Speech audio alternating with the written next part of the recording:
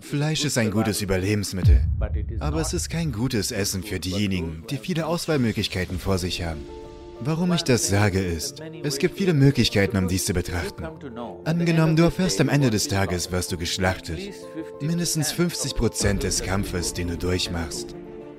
Die chemische Volatilität, der chemische Vulkan, der in dir ausbricht, mindestens 50% davon macht das Tier durch.